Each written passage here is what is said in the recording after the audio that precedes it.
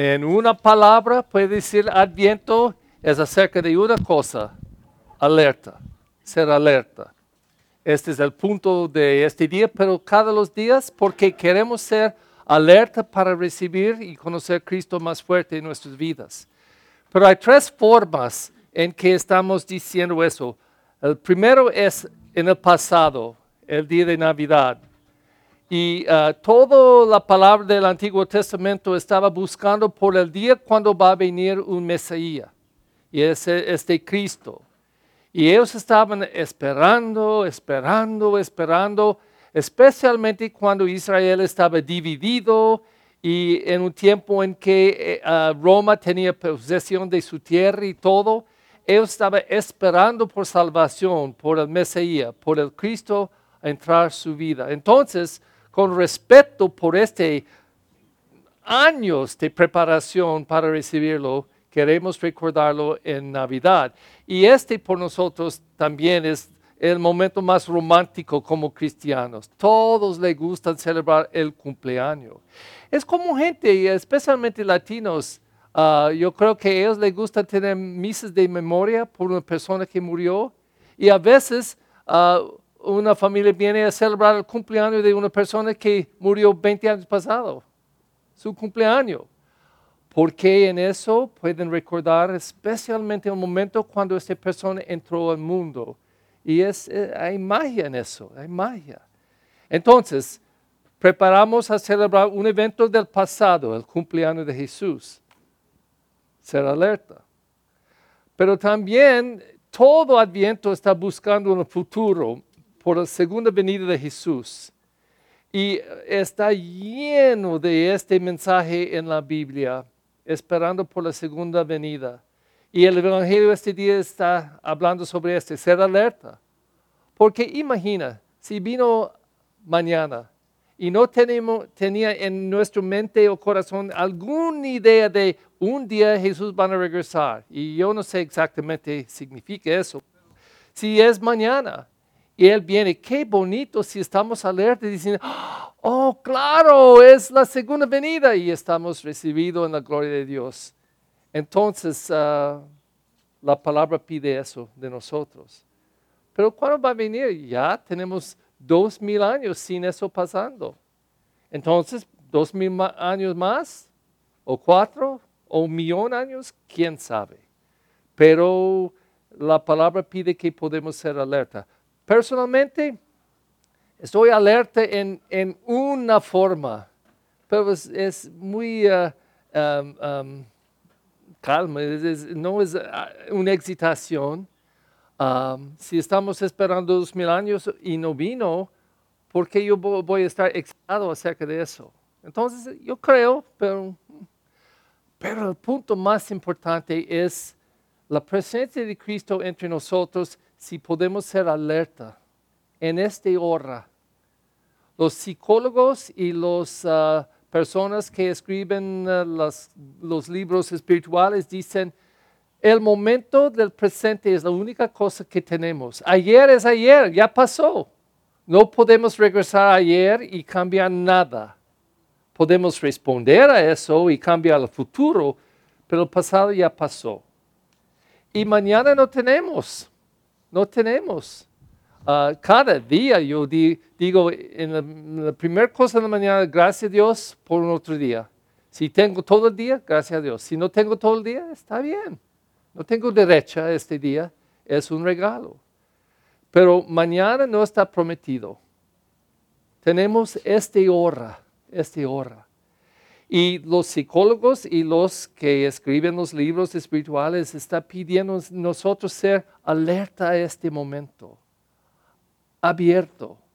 No con angustia o muchos sentimientos por el pasado o el futuro, pero abriendo este momento, ser alerta. Recibiendo todo que podemos recibir.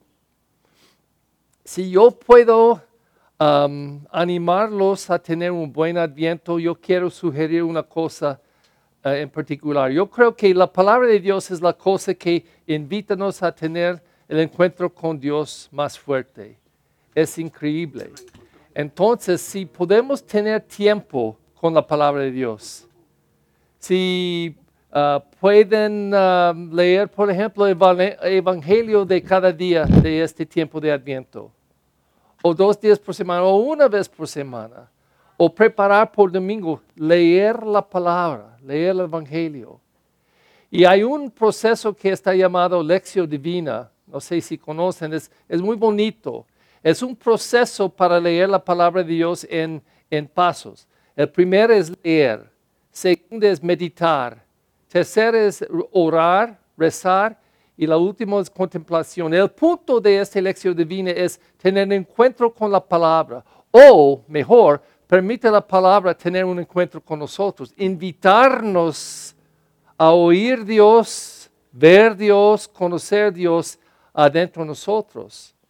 Entonces, cuando leemos la palabra, pausando una palabra que toca nuestro corazón y meditar en eso, ay, ¿qué significa? No intelectualmente, pero poquito, pero en corazón. Y voy a dar un ejemplo en un momento. Después, meditando en eso, rezar una respuesta. Y contemplación es estando en la presencia. Por ejemplo, cuando tiene su hermana y tiene su primer baby y después regresa al hospital con el baby, tú vas a la casa a verlo y es su primera vez a buscar al baby. Y se encuentra con la mente y dice, oh, su baby está, oh, ya, yo puedo ver su baby. Ok, este es física, ok. A meditar es, nueva vida, la primer baby de mi hermana, qué bonito.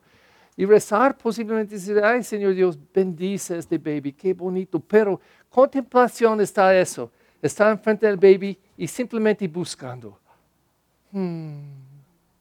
Y dice cosas muy inteligentes como, wow.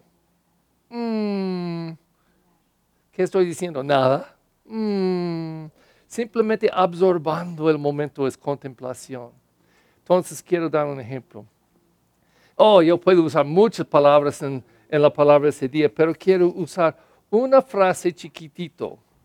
Al fin de esta carta de San Pablo a los Corintios, la última línea o frase dice, Dios es quien lo que ha llamado a la unión con su Hijo Jesucristo y Dios es fiel. Entonces yo quiero solo usar esas palabras.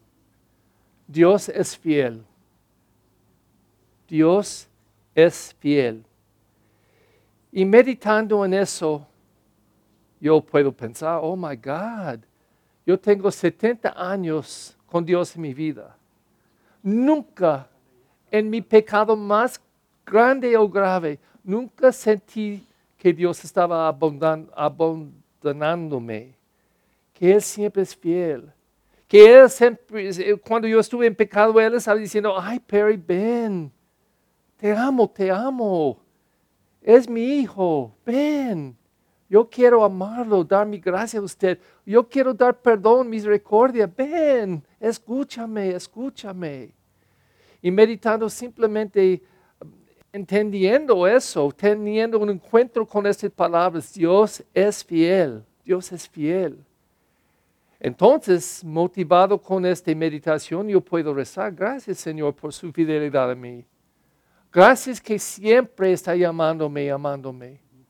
Gracias que siempre está invitándome a ser muy cerca de usted y tenerlo en mi corazón. Gracias por eso.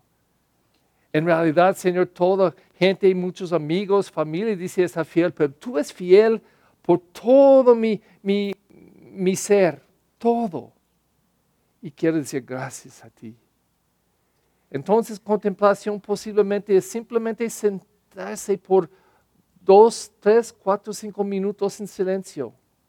Sintiendo, es como cuando entra a un lugar donde hay un olor de flores y dice, ay, qué bonito eso, y hace eso. Esta es contemplación. Apreciando. Y simplemente contemplar en apreciación esta fidelidad a Dios conmigo. Quiero sugerir que en este tiempo de Adviento, si podemos abrir a la palabra, permite la palabra de Dios a bendecirnos, tener un encuentro con nuestros corazones. Yo creo que vamos a estar más alerta que nunca por la gran celebración del nacimiento de Jesús.